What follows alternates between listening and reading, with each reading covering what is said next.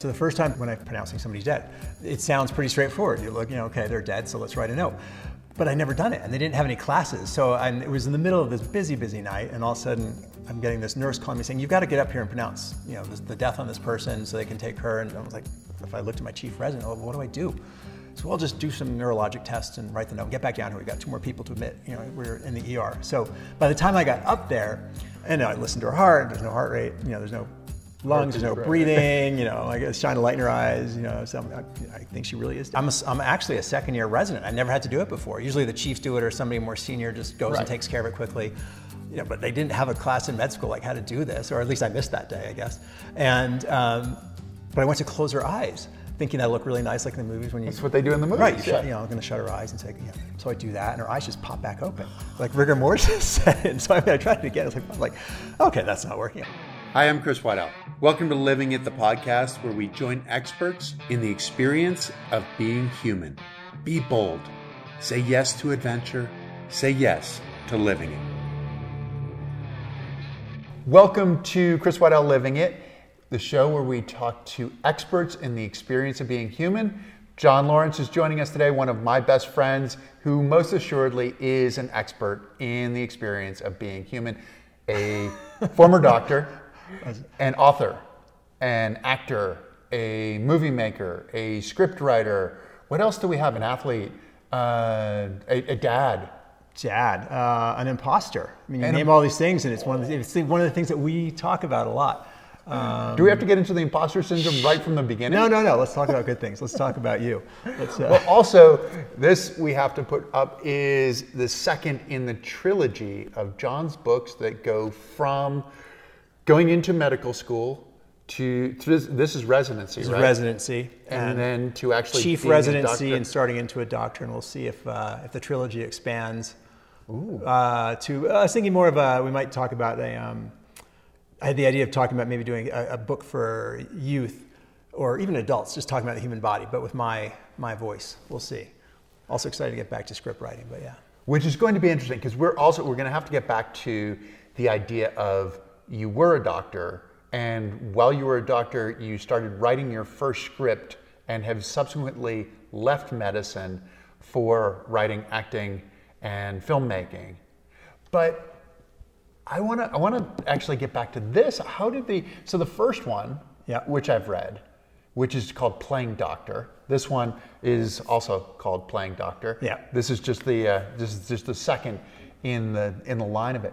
But how did that come about? I mean, so well, you were there for we'd be laughing, talking stories that happened on rounds, and so the book came about. I was in residency in med school, and this is pre-blog days, pre-vlog. They didn't really exist, but email had come out right after electricity back in the day, and we dating ourselves. And so I would just send messages out. I'd be in the hospital confused as usual and send an email blast out just about the crazy things that were happening at 3 a.m.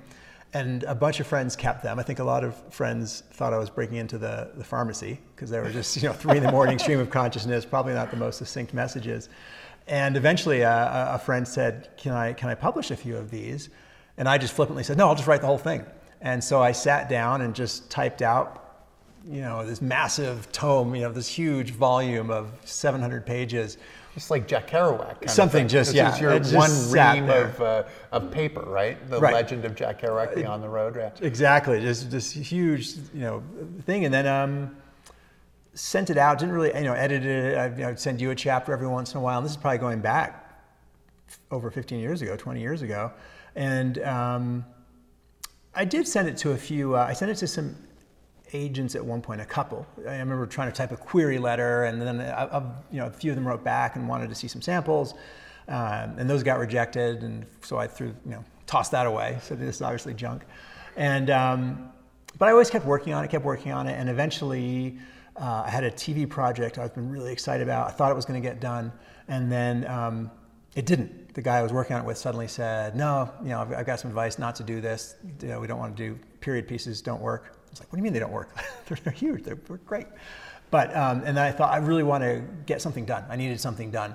It's something that that I could finish. And obviously with TV or film, you have no idea if anybody's, well, it's probably not going to pick up my stuff, but even for me to get something off the ground and raise the funds and get it filmed, I thought, well, I've got this book.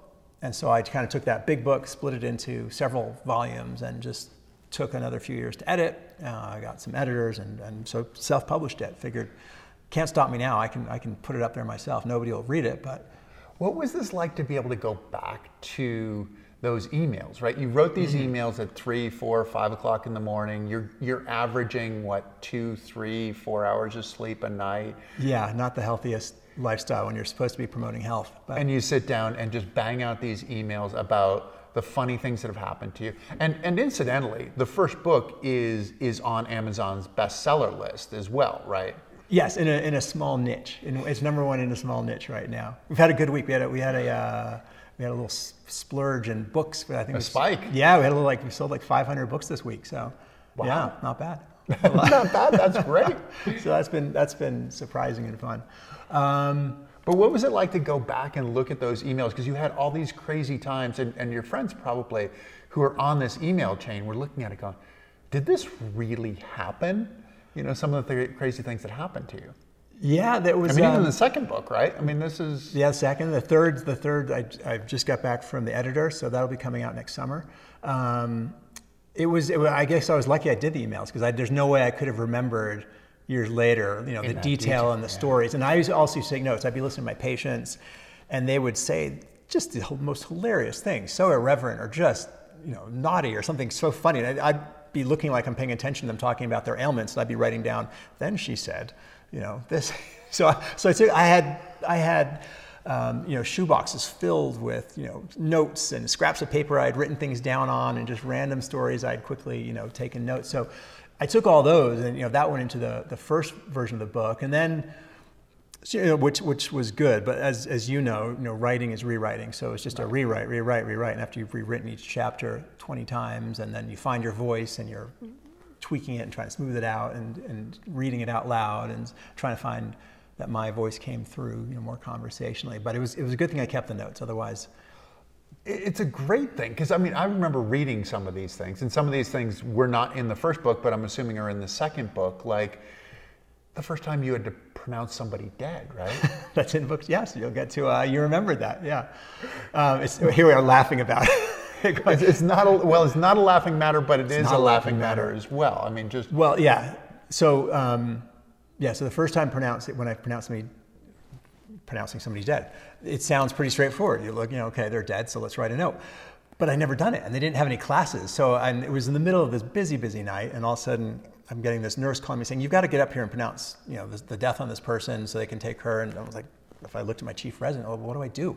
So I'll just do some neurologic tests and write the note and get back down here. We got 2 more people to admit, you know, we're in the ER. So by the time I got up there to see her, I walked in, and she was, this older woman was dead, and the person I assumed was her daughter was there. So I gave her condolences. I walked over, and she said, "Can you put these like retainer in?" Like denture, right? Denture things. I don't know. I have this. I don't know why I have this, like, it's repulsion to them. I don't know. Ever since I was little, they just scare me. I don't like them. They look.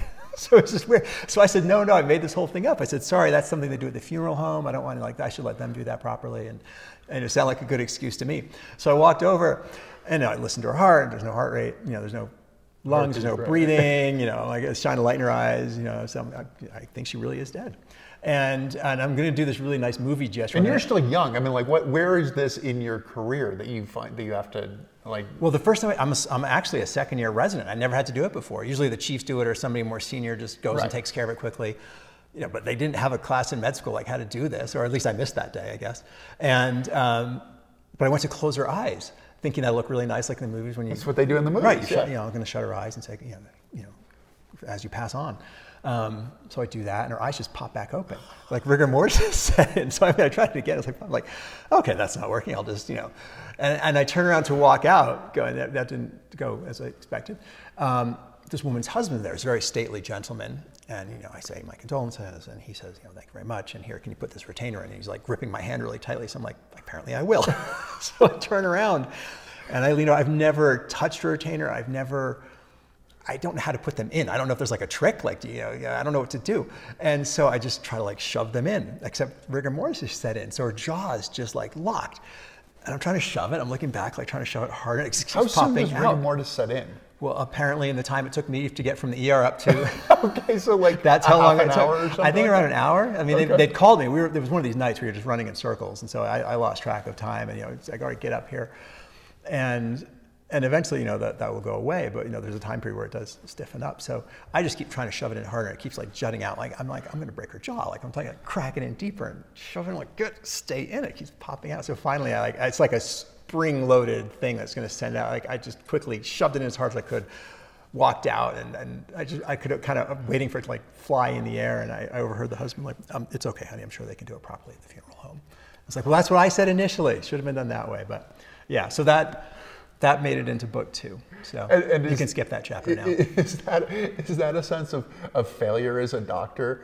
Well, at that point, there wasn't much more I could do wrong at that point. I wasn't making it worse, so it really was one of these. In my mind, I'm going, this is comedic. If it wasn't so frustrating that I couldn't get the thing in, and at the same time, you're just saying, I've got so many more patients to see right now. It's 2 a.m. I'm way behind, and yeah. So there wasn't. I didn't spend a lot of time beating myself up over that one. So you became a doctor. I mean, the thing is, you did. went to I don't know how they you went let to me. college, but you weren't. I went to pre-med. college. Did not know. That's the one thing I told my advisor. I said they said, what do you want to be? I said, I don't know, but the one thing I don't want to be is a doctor. And that was it's one of these things I've learned in life. Like never say what you don't want to do, right? So that apparently manifested me becoming a doctor somehow. That was in book 1 because there was a little like some twists of how I then had to go back and do all my pre-med stuff later, and why I decided to actually go into medicine. So went to med school. Yeah. Went to med school, but you'd been a river guide. You were living in Chamonix. You had a fairly decent life. I was having a good time before you went to med school. Went really far into debt. That was we were guiding skiers in Chamonix, and then was with my close friend from here, Scott, and then was running rivers. I met when we were in Chamonix, one of these guys from Moab came out who Scott knew, and he said, well, if you want to guide rivers when you get back to the States, you should come work for me. I said, that sounds like a great plan. So didn't have a lot of other plans going on at the time. I'd been working in law firms, kind of interning and stuff, and had applied to law school. Did much better on the LSATs than the MCATs, the medical boards. So maybe that was the wrong direction. But I ended up... But then you started writing a script when you started residency, right? Is this how this worked? The timeline? I've been trying to write. I always loved the idea of writing movies. Yeah, that was one of those things that just writing was something to me that just felt authentic. I don't think that's a trendy word, but it just... I'm not very good at speaking, as you can sometimes Oh no, you're tell. spectacular. But no, you're a terrible slouch. But when I wrote, it just felt like a more true voice came out. Like I could just find it, and I just movies From always, the time you were little, is that the way it worked? Or? Creative writing. I hated writing. Well, who enjoyed writing book reports or other types of papers right. like that? But I can distinctly remember even in elementary school writing more creative stories, and like the whole class would like, John, get up, John, we want I'd tell these ones that were just really just over the top, silly and funny, and I'd tell it was called the Mud Monster series. But then even in high school, one of my teachers, when he finally had us do a creative project, he wrote back, he's like, where did this come from? I didn't even know you could write. I really think he just thought it was an AP class, so he knew I could write, but I apparently didn't put much effort in because I didn't get very good grades. Until then, and he saw this creative writing piece, like that just stuck out. So I always loved doing that. And then, had you entertained any thoughts of where that might go, like as a kid? Or No, I really did. I mean, dreams. I think of we thought like writing you had to become like a lawyer or a doctor, and you had to be serious. And my dad was always one of these people who's like, there's avocations and there's vocations. And to this day, I don't remember which is which. I think it was like this block I put on. Like, no, it isn't. Like, you can do things you like in life, but I really didn't think the idea of movies. Going to see great movies or going to see a play even, like as a kid, it just hit me. It just affected me. And I've told you before, my wife will, our kids are born and you didn't cry once. I watch a sports movie and I'm in tears, just blubbering, like it's just one of those, films get me. Maybe it's a safe place to be emotional, I guess, but. Or they do it really well. Or maybe they do it well. Yeah, you didn't deliver the kids well enough, honey. That was, Take that out. We're editing it out. That's all. That I didn't say to. Yeah. She knows I'm kidding on that. So I love the idea of writing film. I didn't know how, but I definitely thought you had to be somebody special. You know, you couldn't just. I mean, one, I didn't think I had anything to say to write in a novel. You know, so I felt like you're supposed to write about really, you know, traumatic, terrible events or really important issues, or write beautifully. And I didn't think I could. I just didn't give myself credit that I could do that. And when it came to film writing, I really thought, or making films, you had to be touched by angel dust, born into a Hollywood family, and how would you ever get into that? I just didn't get. Again, I did some acting in college and loved it, and so that was. But I never thought, oh, I'll move to Hollywood and give myself the. Didn't have the courage. I really don't think I gave myself the. I guess courage is a good word. I mean, it takes some courage to go and follow your dream and go, hey, I'm going to fall flat on my face, but I'm going to keep doing it. And eventually, which is that's a difficult path though too, right? So if you become a doctor, there's a logical path to becoming a doctor. Which was really upsetting to me. It was almost like angst to me. I mean, maybe like you know what it's like. Like it's really fun to stand on the edge of the cliff when you're skiing and go, okay, you know, this is the fun part. Like, you know, all your training comes to being. And I remember like just distinctly, like I got into med school and I was walking through the grocery store here in town late at night. And I was thinking, man, I know what I'm going to do now for the next 8 years. It was so spelled out. It was almost like a bummer. It was kind of like, shoot.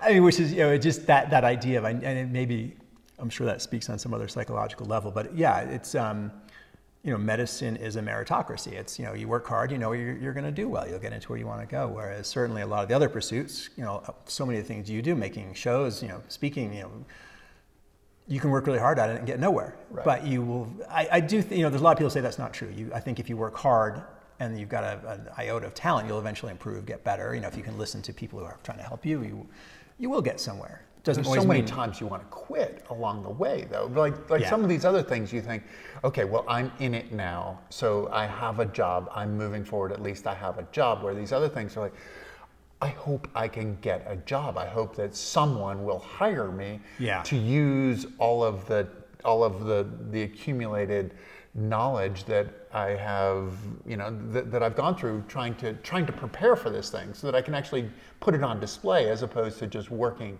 on my own and get paid, hopefully, as well. Get paid. No, that's a huge, I mean, for me, when I was, I mean, I probably would have left medicine if I hadn't been in so much debt with medical school. That's how they keep you there. On Veterans Day now, I mean, I need to pay these off.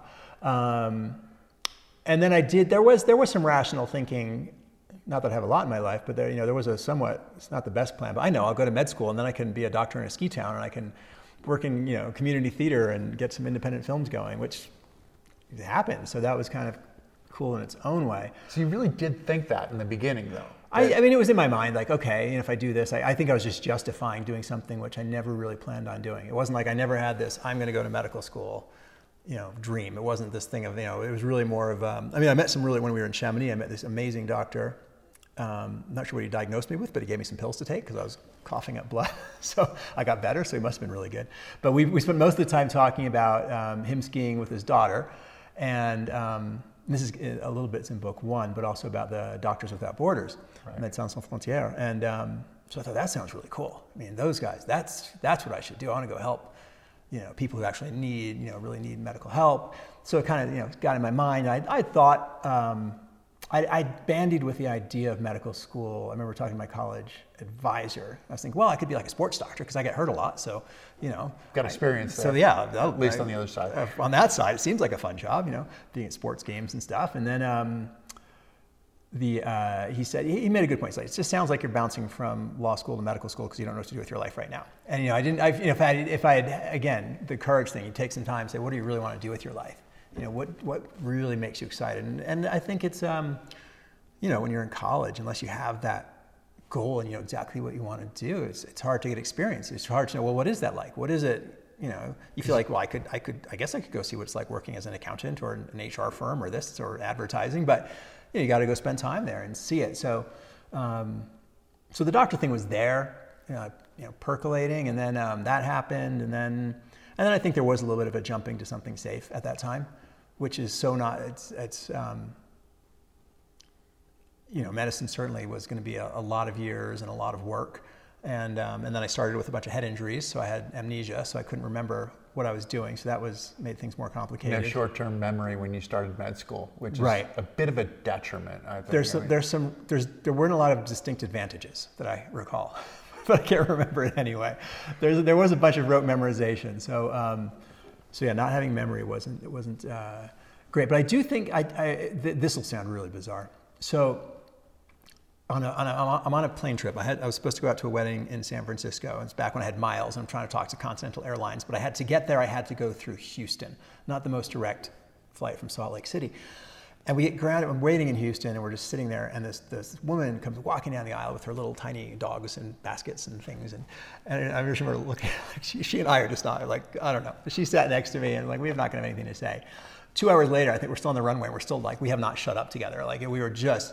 She was like a relationship specialist, and so I don't know what we were talking about. And so we gave each other a big hug in San Francisco when we left, and it became this person that randomly, and again, you go, this must not have been a coincidence. We would call each other every few months, and she'd be like, "I can't believe you called today. Like I just needed somebody to talk to," and she would call me on that day when I had this day where, I mean, this sounds again so weird. So I get stung by a bee, and it just hurt a lot. And I remember I tried putting chicken seasoning on it. I didn't realize it. So I spiced it. You're supposed to put like meat tenderizer or something on your. I don't know. I've heard somebody say you're supposed to. I'm a doctor. It was baking soda. Maybe. I don't know. This is not a medical expert show at this point.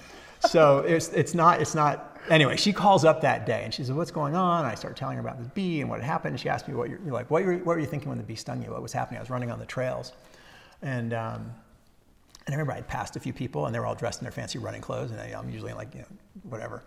Ratty t-shirt. Yeah. And thinking, well, I just passed those people, whatever. And she starts crying.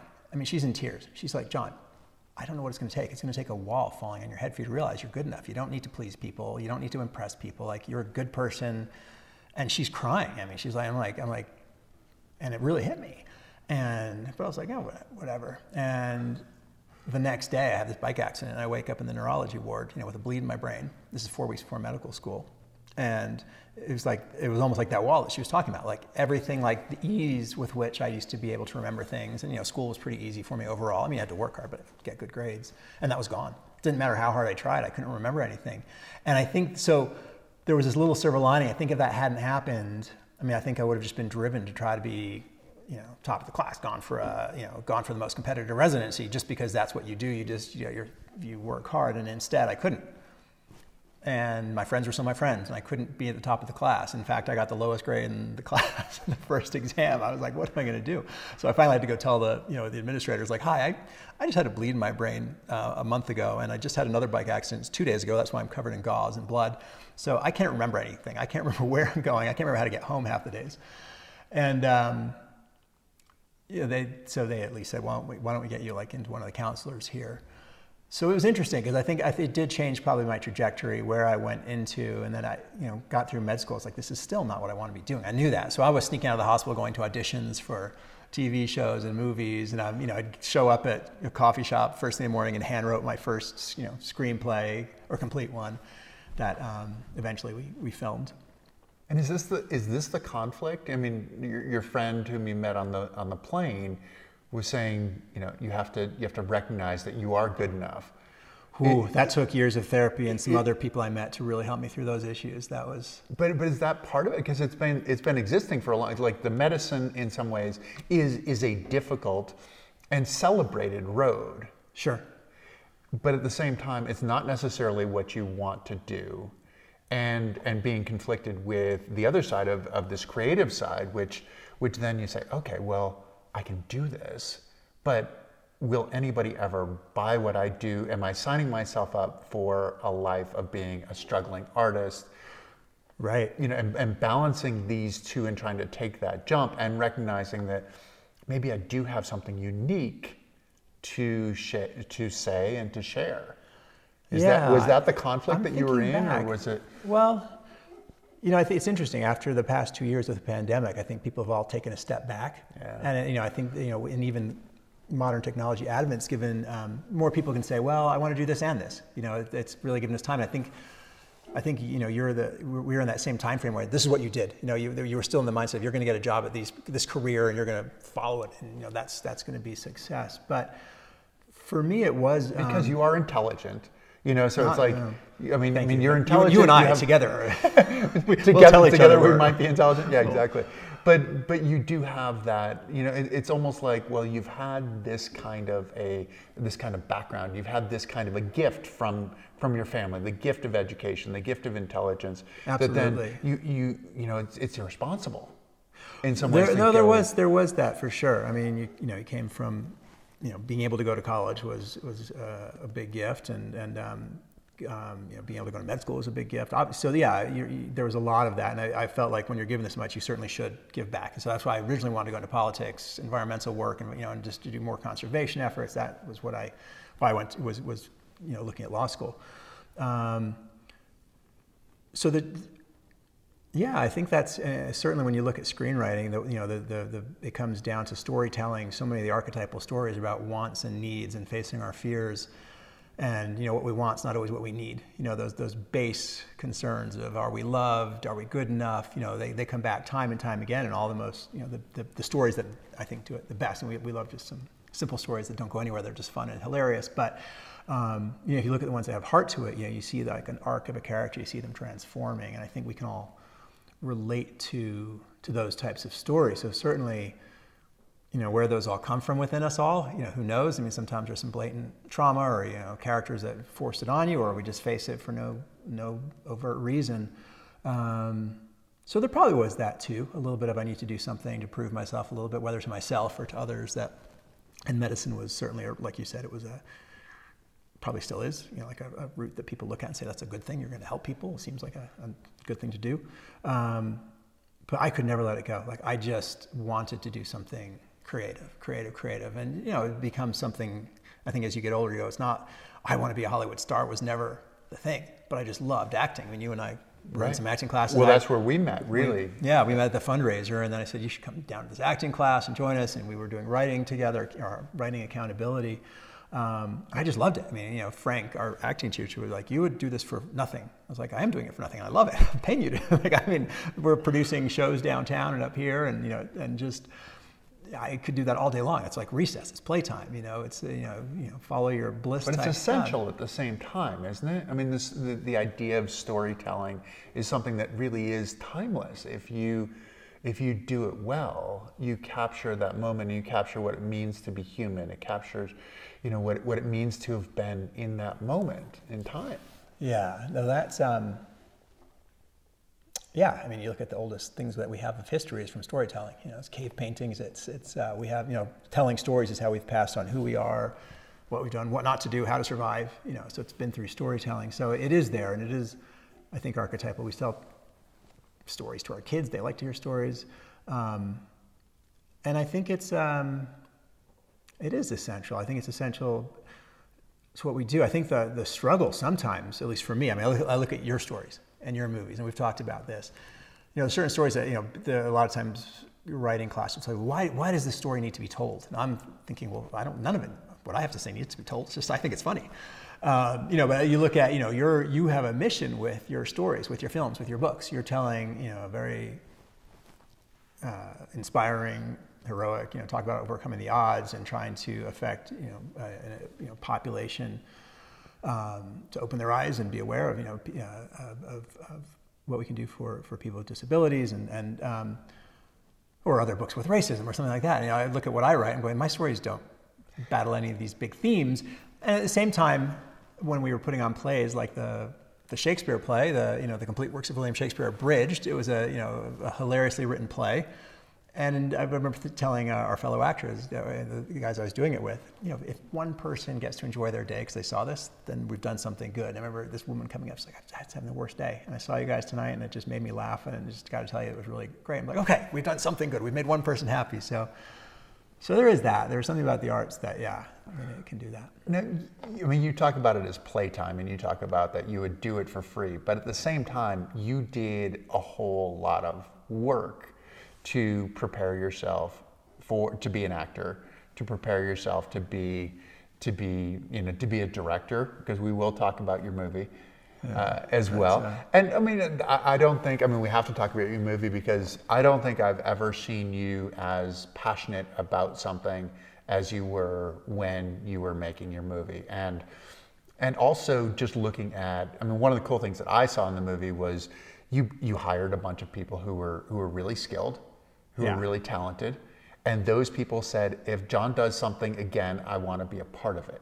And you were a first time director. So that is a huge compliment. So you got yourself to the point where you actually knew what you were doing before you did it, as opposed to apologizing to people afterwards to say, I'm sorry, I'm a first time director. I don't really know what I'm doing. But you actually knew what you were doing. So the attacking the idea of how you do this, because there was a conflict with, you know, the safe side in some ways of being a doctor and being a grown-up, which then the other side in some ways feels like being the child and doing this creative stuff and playing, but you put a whole lot of work into the creative side in order to be prepared and in order to do it well. What was your mindset? Was that just fun? Was that just going along, following something, trying to you know, just trying to figure out how to do it well because you just wanted so desperately to do it well? How did that fit? Yeah, well, this is interesting, like looking at the body language. And I you're know, all like contorted wait at a this second, point. I'm trying to remember. Let me go back to that, who I was. No, it's a great question. When you bring up stuff where you haven't thought about what was the mindset. When I say I feel like a child doing it, the play, because I could. I mean, you know, people used to say when we talk about medicine, and then also when they'd start asking me about, oh wait, I hear you wrote a movie or you liked writing, and I like, so many people would say, do you realize you just completely changed the way you talk? Like, you're a different person. Like, I didn't even recognize you, because I mean, I felt like I was so contained in medicine in a box, and it wasn't what I wanted to do. But then all of a sudden I could talk about what I loved, and you're just like, oh my God, let's, you know, you could just, and so excited, you know, I could work on rehearsing scenes all night long and just loved it. I, you know, could care less, you know, could talk about film forever.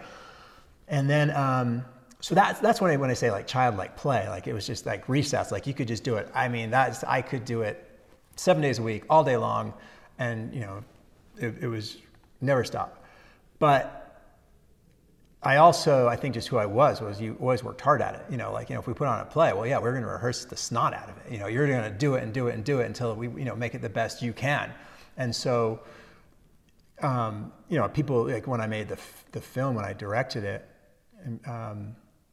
I felt like I was having the best time of my life. And at the same time, it was the most frustrating, hardest, like you had just tears banging your head on the desk, so frustrating, no sleep, hating it, that part of it. And at the same time, this is the best thing I've ever done. This is awesome. But it wasn't because it was just like birthday party fun. It was just the hard work that you got out of it. And I don't think you would have enjoyed it as much if it wasn't. So for me, like you said, it was getting the best people around me. And I got so fortunate that some of the people that came on, you know, were willing to do it. So that was just a gift to the film, because you have a guy who's Gino Salvatore, who shoots a gorgeous film, and the sound and the music people were amazing, and you know, the actors were great. So the part that's probably not good is the writing, and that was all on me since I wrote it. So that was, which is a self-critical part as well. It was, yes. But the great thing is I could look at it very objectively and go, oh, I read lots of screenwriting books and I've studied lots of movies, but until you do it, it was kind of like my film 101. And then you get to say, okay, now I get it. Now I can see what didn't work. And so after that, I just started going to screenwriting festivals and attending screenwriting lectures, and just, you know, and I just sat down and wrote script after script after script. Just and listening to podcasts. Oh, and yeah, podcasts hadn't really come out yet even then. This is right. This is before, you know, this is a new thing. So now the like things like the Script Notes podcast, and there's a whole bunch of screenwriting ones, Meg LaFave ones. It's amazing. So you can learn so much great craft. And again, I think it'd be one thing to hear them, but until you actually write a lot, you don't really get it. And until you maybe, you know, for me to see it was such a gift. You know, I mean, it was, like I said, it was my film school. I mean, I took cashing out my 401k, maxing 4 credit cards, having a lot of friends take, you know, they knew they were saying, here, we're going to give you the money. Did you sell your house too? Or yep, that went into it. Yep. And my car. Yep. And your car. Yeah. And so but this was also the script that you started writing when you were in residency, right? This was was the coffee shop. Hand wrote it. Yeah. Went through a lot of renditions. It's one of the ones I do. I'd love to do it again, because the story originally was based around a friend of mine, a very dear friend, who died, who was a bike racer, and he was killed in a car accident, and it just devastated all of us.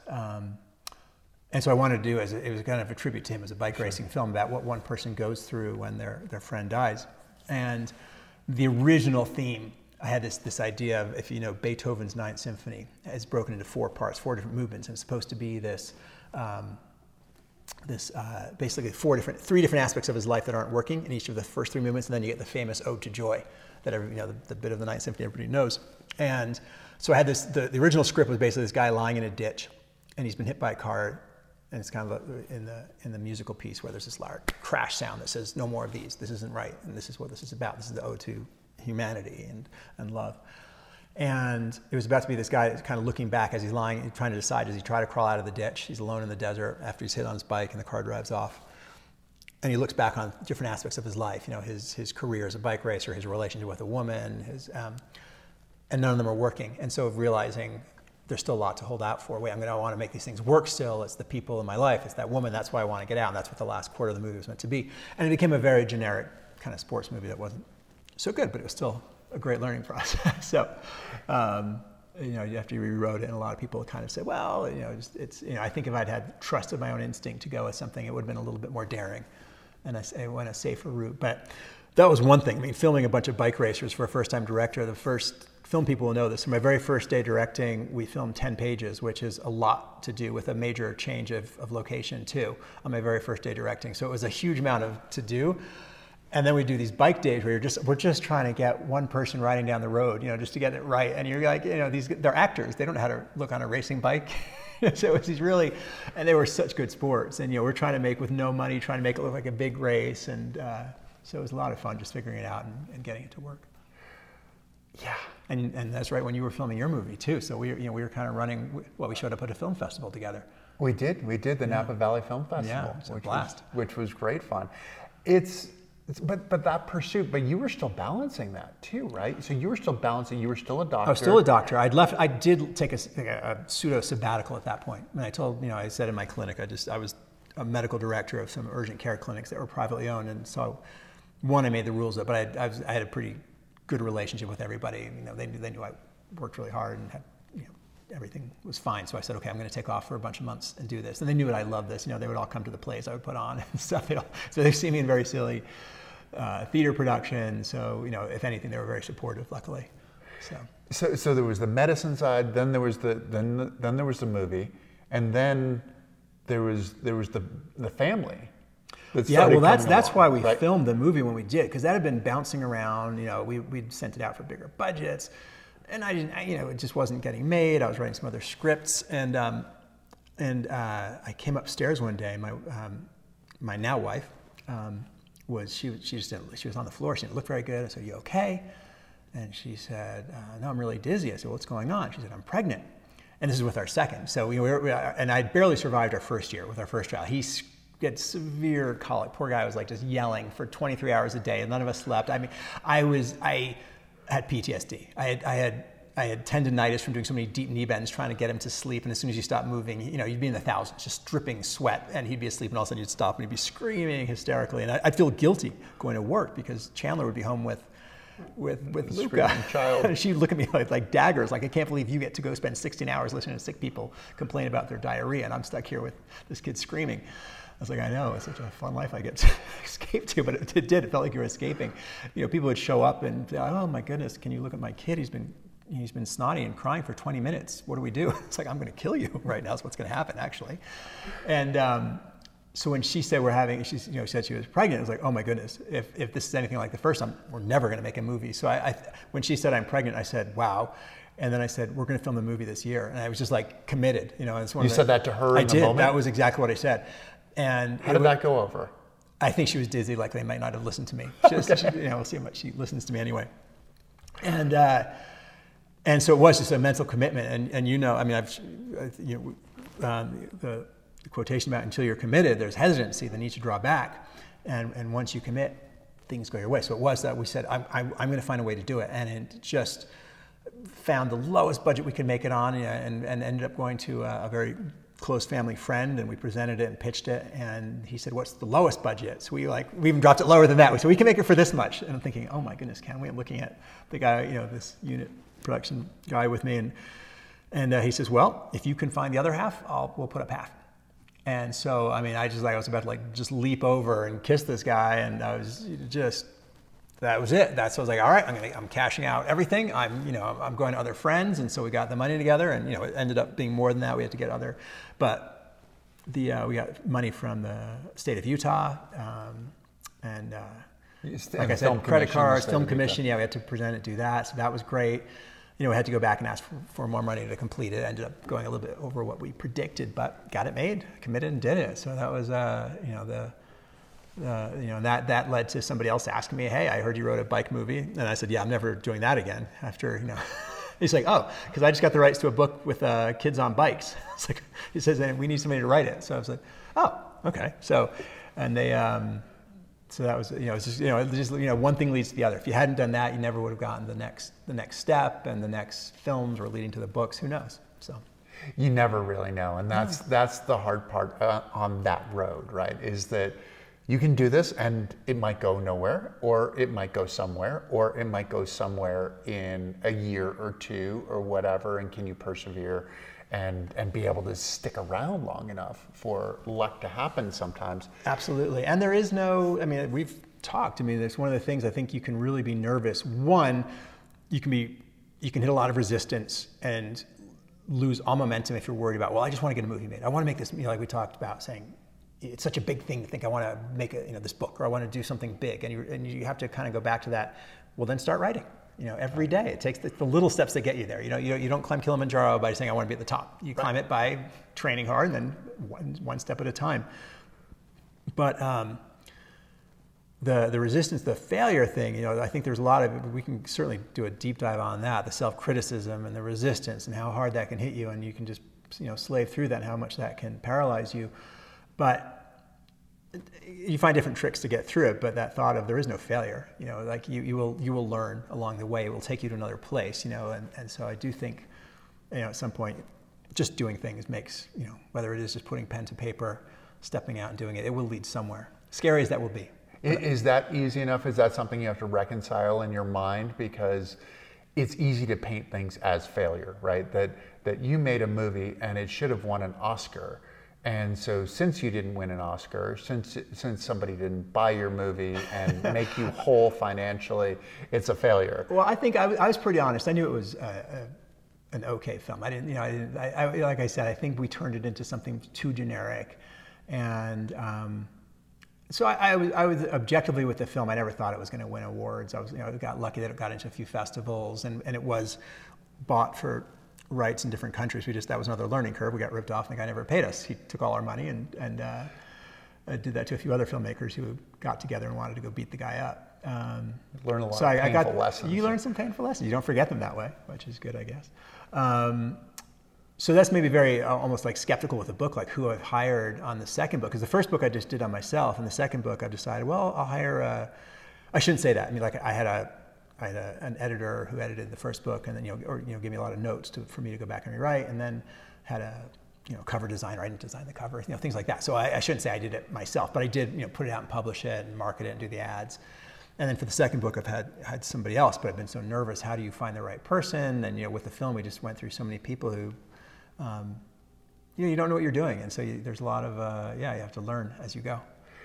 You mentioned that you did the film before Matthias. Yeah. Matthias. I can pronounce stuff here. But anyway, before Matthias was born, and you have 3 kids. Well, now. I shouldn't say that. He was born during filming. He was born during filming. He was actually in the film. We have Luca was in. I wrote for those of you who know Tour de France history, there's a famous moment when Lance Armstrong looks back at Jan Ullrich, gives him the look, right. And that's when he takes off, as if to say, come with me, and he couldn't. And so we put that at the beginning of the film. Our hero is riding his bike through a park, and he looks back. He passes this woman pushing a stroller, and he's in his head. He's like, Lance Armstrong looks back at Jan. So he looks back at this pregnant woman and just sprints off. And so the pregnant woman we have is my wife. So she was inexpensive at the time, and so it's August, and she's pushing a stroller with Luca is 2, up a hill repeatedly in a really hot day. And I'm not sure the film crew was very impressed by me on that day. And then Maybe that's why I thought I wasn't a first-time director. Look at him just cracking the whip, making that pregnant woman walk up the hill. That was it was the second to last day of primary shooting. And also we get a call later in the day. We're filming at a cafe, and I get a call. Your wife's on one of the phones, production phones. So I'm like, what's going on? She says, oh, I'm over here at the hospital. It turns out I'm in labor. So, this exercise was shooting induced it. Well, who knows, right? It was he was scheduled for a C-section a little bit later. So all of a sudden, and she said, and they're going to do it right now. And I used to do a lot of OB medicine. I was like, what do you mean they're going to do it right now? Are you like progressing? Are you okay? Are you like, no, I'm fine. They just said they want to do it right now. It's like, and so I didn't realize on speakerphone. So I very sarcastic, like, what does the OB have? Like, I have like a dinner date. She can't wait until I get there. She can wait until I get there. I'll be there in like half an hour. Tell her to wait. And so it wasn't our OB. Our OB is fantastic. And he was just not on call right when she gets brought down and was checked. And they said, oh, you're actually, you need to have a C-section now.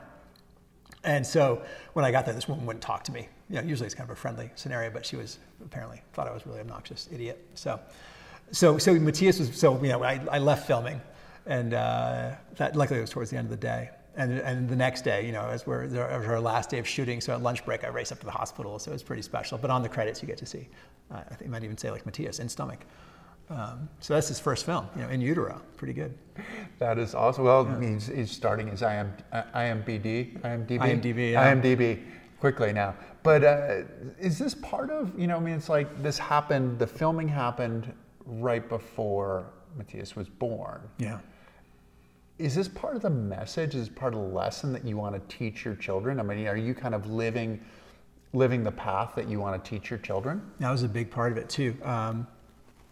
It really was when I was making the film or the theater stuff we did. It was, I would talk to, we'd talk about it, saying I don't want the kids seeing me working as a doctor because that's not what I said I wanted to be. I want them to know like I took chances, knowing this could be a smashing failure. This is not going to be, but your dad did it anyway. This is what he loved to do, so he did it. He wanted to do theater, he did it. He did, committed to certain things and would do it. So that was really, it was important that that message was passed on, because I could certainly look back at my life and, there's a lot of things I've done that I was very afraid of, but I looked at one of the biggest things I did with medicine, and again, it did take a lot of work and time, but it wasn't what my dream was. And so it's not that I regret it. I certainly had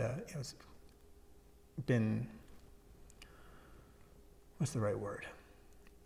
No, it's not so much like, it's been an honor to help people, but it felt like it was a good thing to do. It did bring me, I learned a lot, got to work with a lot of amazing people, but it wasn't my dream, and I wish I had had that courage earlier not to do it. I didn't, so this is where life took me. But it's a message I do tell them nowadays is, I don't care what you do or choose to be. I just want it to be something that you really want to do. I want you to have, want to work hard at it, something you enjoy, because then you'll do well. Isn't that flip side hard as a parent though? The idea of your kid going into something that they might love to do, but not being able to support themselves in doing. Well, that's always that. Yeah, that's a tough one, because yes. I think as a parent, I think enough steps back, you realize you're not going to fail. If it's something you really love to do, you're going to find a way to do it. And if they're working in restaurants and trying to be a writer, great. I'm gonna, obviously we'll help support them, but I'm not as concerned. I think as you feel on the other side. I think as the child, as the person, when you're in the shoes of I need to succeed in people's eyes, it's probably a lot more pressure. And I think from my point of view now, you look back and go, look at all our friends and all the things they've done, and everybody takes different chances and they find different ways. And so they're young enough yet that we're not facing it, but I'll probably sing a different tune when they're old enough and tell me what they really want to do. No, you go be a doctor first, then you can do that. Then you can raise 50 dogs. When you finally made the decision, because as long as I've known you, you've been on the fence as far as not on the fence. You've been saying, I'm going to leave medicine. I'm going to leave medicine. I'm going to leave medicine. Mm-hmm. And then when you finally decided to leave medicine, what was that decision like? Well, there's probably two big leaps that I made. One, I'd had a very traditional medical career, and that was for different reasons that we don't need to go into. It was really one, it was shift work, which is great because I could work 2 or 3 long shifts a week, and then I'd have the other days to work on film. So in some ways it was ideal. And for a lot of years it was. And then things changed where I was working, work scenario changed. We had kids, so suddenly saying goodbye to them in the morning and I'll see you the next day. Because by the time I got home, it was late at night and they were asleep. So I wouldn't see them for, that was really hard on both of us, or all of us. So when I left that job, I remember I was so excited to give my 2-month, whatever you call it, resignation. And it was one of those, I remember I met with a woman, I was at a coffee shop, and I hadn't seen a friend from a ski team for a while, and I was like, what are you doing? She's like, I told her I was working as a doctor, but I want to leave. And I said, what are you doing? She said, I'm a life coach. And I said, I need a life coach. This is fantastic. And she bullet pointed down, well, how much, do you have enough money to leave? I was like, no, not yet, but I can figure out how. And, so we really made some points of how to leave. And it was really within like 2-3 weeks, actually. I thought, okay, I'm writing my resignation letter. I'm going to find some other way to do it. And when I left that job, I took off my scrubs and I took off my shoes and I did cartwheels out the front door of the clinic in my underwear. And that was a joyous, I'm done. I felt such relief. I remember seeing friends like, you seem really relaxed and happy. I was like, I am. I left this job. And at the same time, I started talking with a friend who had wanted to work together and open a clinic before.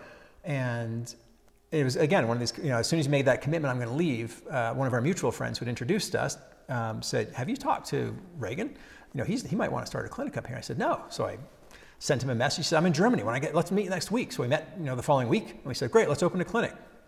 A month later, we've opened a clinic in Park City, but it was more of much more aligned with my own visions of health, right. Treating things naturally, more of a functional medicine clinic. We started doing a lot of regenerative medicine. So in some ways it was brand new medicine in a way. So again, that fear, that challenge of having to learn something I didn't know was really exciting and challenging.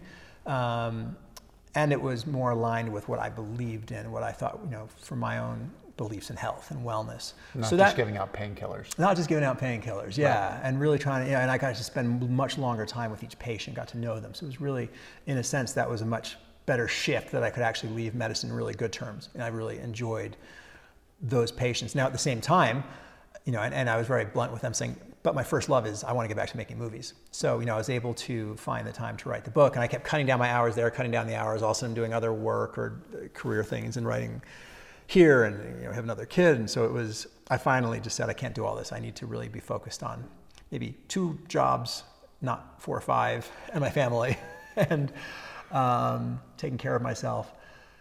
And so I left that one, and that was by the time I did that, I was ready to leave, and it left on good terms. And so it was, but I didn't have to do cartwheels out the front door. It was, I still go back and say hi to everybody. And patients, 2 years later now, I stopped by to get acupuncture, and I was there the other day, and they had multiple patients calling saying, can Dr. Lawrence still treat me? Is he still, can you get him to come in maybe just for me? So it was, so that's nice in a way. It's super nice and flattering, and I have to say that you were a really good doctor, as much as you might not endorse that. We can mock my medicine. You can mock. I can mock my medicine very well. It's in the books. You can see how much I mock it. I had some really great training. I was very fortunate to have, all the residency programs and the teachers here. You have an amazing medical community. So I was very fortunate to be a part of it and to learn from them. And in medicine, it's very, you're taught basically there's only one right way to do it. There's basically an acceptable way. And so you strive for that. And, but it was there was no struggle to leave. And it was really exciting, to get these books going and go, this is what I want to focus on. It just felt so true to myself, and I love it. What does that momentum feel like? I mean, is it creating momentum having one book out that is on, I mean, you said it's a small niche, but at the same time, that is a bestseller on Amazon. Yeah. And then the next one is coming out, and the third one is going to be following close behind. Yeah, no, it's a day-to-day thing. I mean, there's days where I can sit here and hear you say that out loud, and I go, oh my goodness, that's so cool. I can't believe that happened. And on most days, it doesn't feel like that at all. You just feel like, okay, it's another day I've got to get cover written for the back of the second book, and I've got to edit the third, and I'm trying to work on the film scripts. And oh my goodness, I think the second book sucks, and nobody's going to read it. It's not, I'm surprised anybody read the first book. So it's a very dynamic, day-to-day my writing's terrible. Well, none of these stories are good enough. So I think this book has nothing, this doesn't help humanity at all. And other days you go, well, look, I sold 10 books. That's exciting. So, but it does when I say it out loud, thinking, okay, next summer we'll have 3 published books. That's, exciting unto itself. But it does, it gives you a little bit of belief, but like I said, a little bit. I think that resistance is still there all the time. Okay, sit down, write, turn everything else off, get the work done. It's pretty basic. What's that like? In some ways, it's almost like you're facing your mortality every day, kind of thing. That you look at it and go, my writing's awful. Why? How can I do this? I don't really want to do that. It's like, you want to get there, but that battle, that initial battle of just getting over yourself, is something that is every single day. And might not have been, like when you were a doctor, it probably wasn't the same way, right? Well, no, I think it is. I think we talked about it a little earlier that I've only come to terms with it recently at a book club talking about leaving medicine. When you're in medicine, you just did the work, and it was what you did. And I was somebody who just didn't really let my patients go. So it was on your mind so much more than you probably even realized, because you wanted to just, even the patient, you thought maybe I hadn't thought of something, or maybe I didn't do the right test. You'd be home thinking about that late at night, or keeping you awake, or while you're seeing the patients, I'd be taking extra time with every patient I couldn't figure out because of, pre-Google days, you're in books, and then you're trying to find other articles on the patient, or calling up to consult on somebody, and you're falling behind your schedule. And you're like, oh, I need to do the exact right job for every patient. You wanted to do that level, and if you didn't do it right, for 99 patients you might take care of well. If you had one that didn't go well or didn't like the way you treated them, you just wanted to quit right then. Felt like you're just the biggest loser. You're probably the worst doctor in the world, and it was just awful. Certainly with the writing, as writing a book about when you're the main character, it's not only are they going to criticize my writing, my story sucks because I'm the person. So obviously my life must be a failure, because who would want to read this? But I don't know if it's. I think for me personally, I think all writers face that. For me personally, I did realize I could let criticism really hit me hard. Being somewhat of a people pleaser type thing. I remember reading some early. We put out some really early, like almost teasers, not even trailers, not even commercials for the film. They were just like, hey, we want to cut some fun stuff together with the bike racing to show people. And Specialized had donated some jerseys. Some of the nastiest comments I've ever seen. I started having much more empathy for real, the real artists out there, the musicians, and real, people who've written big books and films. I write nothing but good reviews now for anybody, because you realize anybody that accomplishes, anybody who does anything, the work and the courage it took to get there is tremendous, and the effort it takes should only be rewarded. As the critics on the couch who wrote just about this little trailer, just like we were the worst people in the world, just ripped us apart. You wanted to respond and be like, I gave up my life savings, and it's not Specialized. Like, they were nice enough to donate some jerseys, and it was just, anyway, it was just so personal and so nasty. So I realized this is a perfect forum for somebody like me, who apparently has issues being criticized. Not that I would get mean and confrontational, but it just hurt, it hurt deeply. And I talked to other, again, people who were in real bands, who were, playing internationally, and they're like, oh yeah, we just don't we can't read criticism, so we don't read it. So I've stopped. I don't read the reviews, good or bad. I just don't look at them. Right. And but at the same time I go, this is actually really good for me. Of all the things, if this is one of my issues, and this is a fear I need to face, well, I guess I've chosen a chosen a fight that it's going to be right back in my face. So that'll be, what better way than to face your fears? So you talked about the life coach. You talked about the journey. Showing up every single day. What do you think the next 5 years looks like? Can you map that out? You have your idea, but yeah, I do. Where it goes, nobody knows, right? Who predicted this pandemic the last 2 years? Who could have seen, life, things like that? So I've been working, luckily, with, we've got this, an acoustics analytics company that I've been working with, and we're hoping can do some good things to help monitor anxiety and depression. So hopefully we'll do something really good with that. And our goal is to sell the company next year, and then the book will come out, and my goal is, back to making movies. I'm going to make my next 2 independent films, and hopefully that'll lead to, I've got this dream project So the objective is to be full-time in making movies and writing. That's what I want to do, full-time, 100%. Yeah. And that seems relatively, it seems possible, I guess is what I'm saying. Well, I'm going to do it. So, I mean, I might be having to, be asking for jobs at restaurants, a month into it, but if that's the case, that's the case. But yeah, I'm so excited to get back to the next film, to get back to writing. And like I said, maybe these books lead somewhere else. But, and again, I'm not sure where it leads to, but certainly writing, full time. Yeah. And part of it is... That might be 3 a.m. with a day job too, but whatever it is. Well, you've done that before, that's for sure. Yeah. Part of it is this personal journey though too, right? I mean, for you, how much have you learned along the way in this journey? I mean, you're talking about what have you learned, the criticism, the like recognizing that is one of your touch points is the criticism. Yeah, I think. But I mean, obviously, I think at some point I mean, that's like a screenwriting, like archetypal theme. Like if you don't learn something, it doesn't matter where you leave or change your location, change your jobs, the problems are still going to hit you. It doesn't matter. Well, in certain circumstances, certainly for me leaving, there was, finding a better job in a way that aligned better with my interests. But, your personal, who you are doesn't change unless you're willing to face some of those issues and force change. And change is never easy. As we all know, sometimes it's forced on you. Right. You have an accident and suddenly everything has changed. Suddenly, other times you have to make the change. And how each of us faces that, we each have our own challenges and it takes our own work to go through it. But if you're not willing to go through the change, then you face other resistance and that leads towards other forms of angst or depression or, other issues. So I don't know what I've learned. I might not have learned anything that I need to take more writing classes, I guess. I don't think that's I mean, I'm sure you need to continue to grow and take improve, more. But I think that's what I love, and I think you do too. I mean, everything you've done in your life has been to challenge yourself. You've never said, well, now I'm going to sit back. Now, okay, I've got these medals, now what's my next challenge? Everything you've done has been keep challenging myself, keep pushing myself, and then you do learn, and you do change, and you do grow, and you help other people, so I think there is that desire. I think, I don't think we are, I think as people, we don't like to just be stagnant. You rust if you stagnate. So to keep pushing forward, I mean, we've talked about that. Is that sometimes that battles against being just content? Can I just be happy with where I am?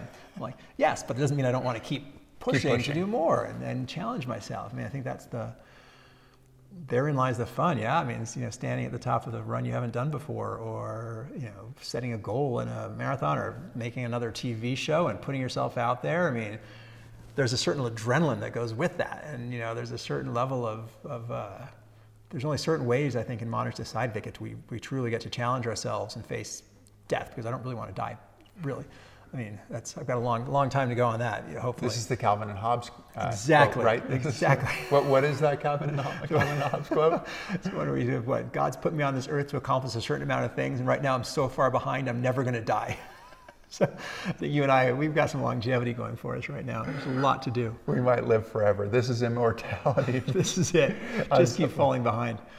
It is true. It's been I mean, looking at it from the outside, it's been a challenging journey. I mean, wanting to be a writer, wanting to be an actor, wanting to make films, doing all of these things. I mean, I remember going to our film class, and then we'd generally go out after the film class, and then you'd go back and write until 5 o'clock in the morning.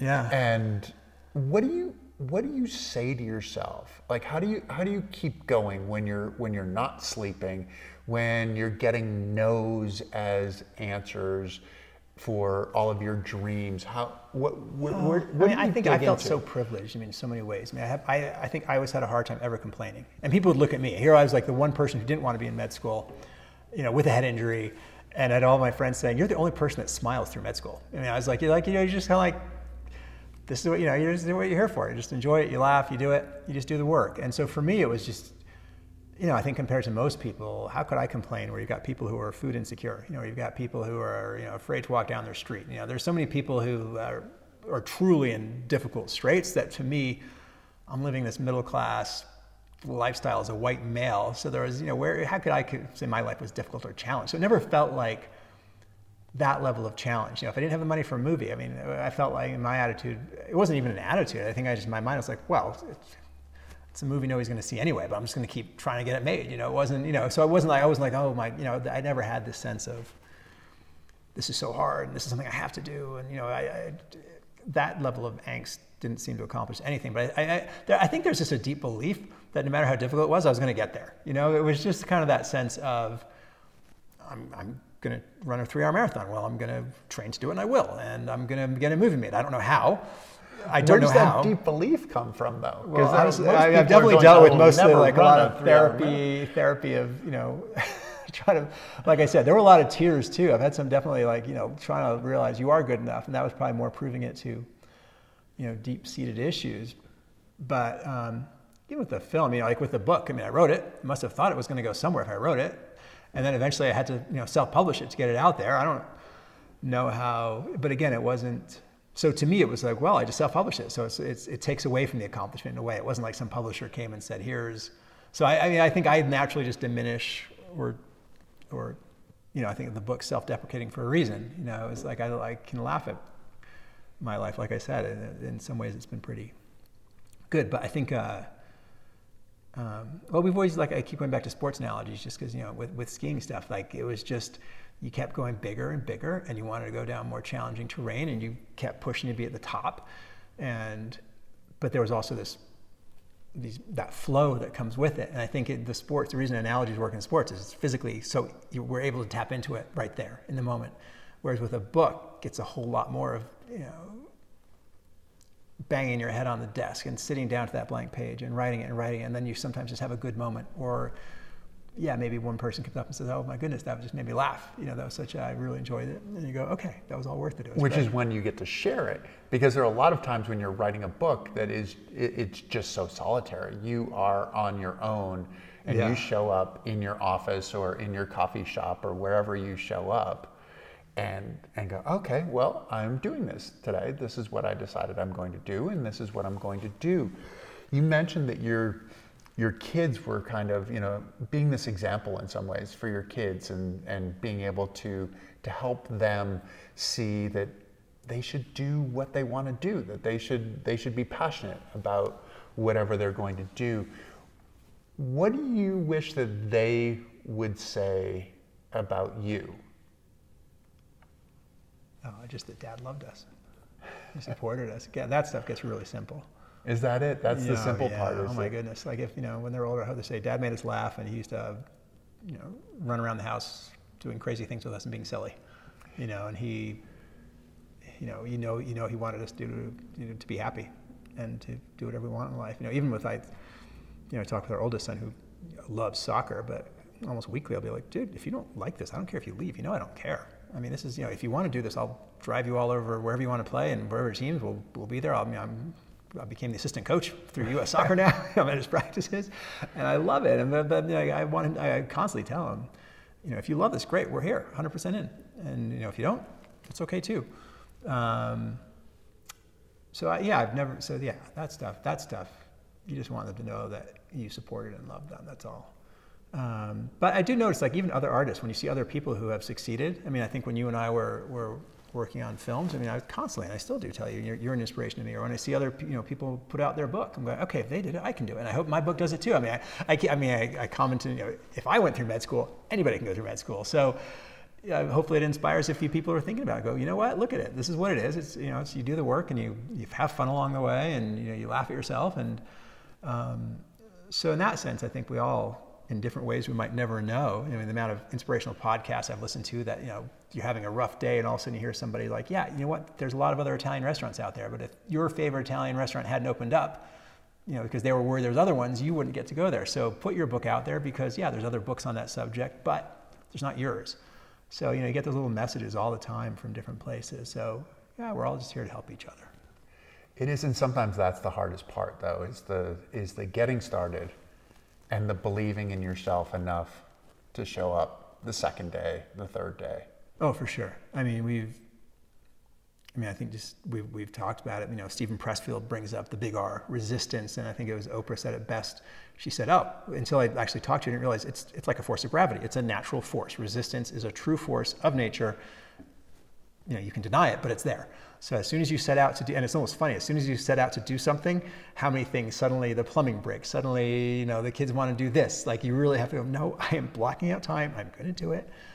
And the more you commit, there's going to be other forms of resistance. And there's the biggest of all, certainly that self-critic, internal resistance to, like you just said, sit down every day is, okay, is this worth it? Why am I doing it? And you just, boom, clear the head and see if we all find different tricks, whether it's, okay, I'm going to set the clock and just start. And once I start, then it starts to flow, or some days it doesn't. But that's the thing I found is, okay, it's always there. The resistance is always there. There's always something more interesting to check out on. Let's see what random team is playing cricket over in Bangladesh at 3 a.m. Not that I'll check soccer scores, but I'm just saying there's always something to click on. There's always another book I'd rather be reading, or, gosh, I'm a little hungry, I should go work out now. Which is the funny thing in some ways, I think. Like, if you go for a bike ride, you're not getting to the end of the block going, okay, I think this just isn't working today. But, exactly. But on the writing side, that's really easy to It is really hard. Yeah, it's much easier to rewrite once you have words on the page. So I think once you get stuff down, it's so much easier and more fun to work on. But I think that the thing I found is just write. Just start. Like, even if it just sucks, like, you have to sit there and boom, you set a timer. Okay, there you go. Here you are. You're not doing anything else. And even then there's resistance. And even then it's like, but why? And this doesn't work. And I'm like, I don't have the perfect sense of that. And I don't know what I'm doing. This is still causing issues, this one.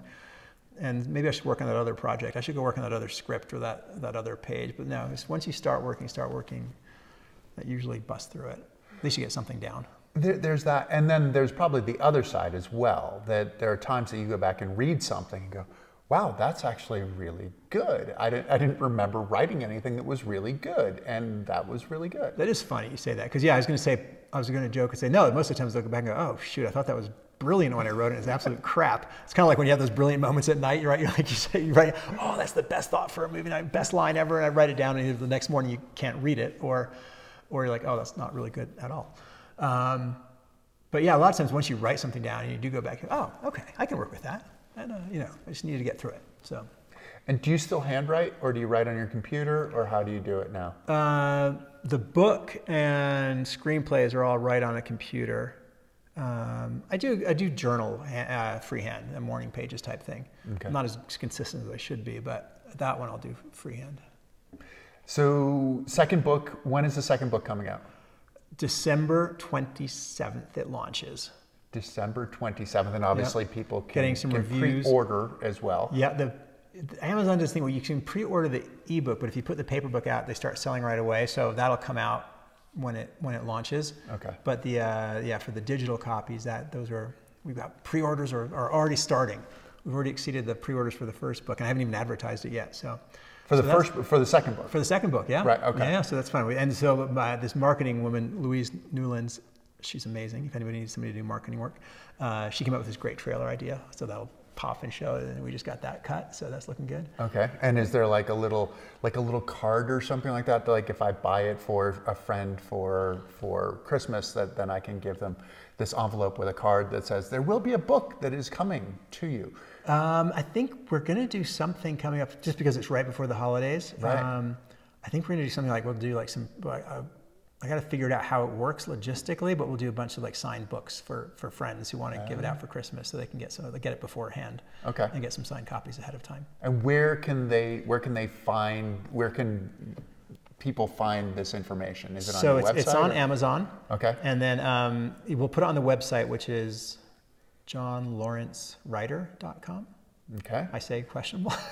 Well, that's what you are on Instagram as well. Okay, yeah. So that's the same thing. So on Instagram, it's the same as the website. So that's where that is. And then I think May or June we'll get the third one out. Let's give it a few months to just let the second one breathe and then put the third one out. Give people a chance to read it. Yeah. Yes. It's a lengthy read. They probably want to read it a few times. Really pick up the nuances. All the nuance, yes, yeah, exactly. Yeah. And they can go back and read the first one as well. And see where it comes from. The first one's been out for a little while, so they might have forgotten the first one.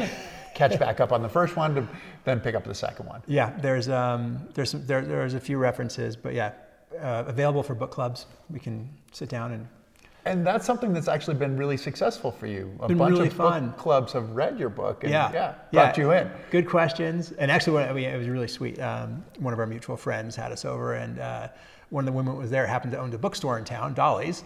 And so she said, well, let's get the book in there. And they've sold through multiple runs of the book now. So it's great. Awesome. Yeah, they're awesome. That is so cool. And it sounds like it's a lot of fun to be able to share your story. I mean, that's got to be interesting, right? Because it's more personal that way. I mean, you write your book, you put it out there, people read it, but they're not necessarily conversing with you about your book. Whereas at the book club, they are conversing with you about the book and probably finding some depths that you might not have anticipated. It's funny. Yeah, well, luckily they're mostly friends, so they probably are polite enough not to tell me they don't like it, or they didn't show up to that book club that night.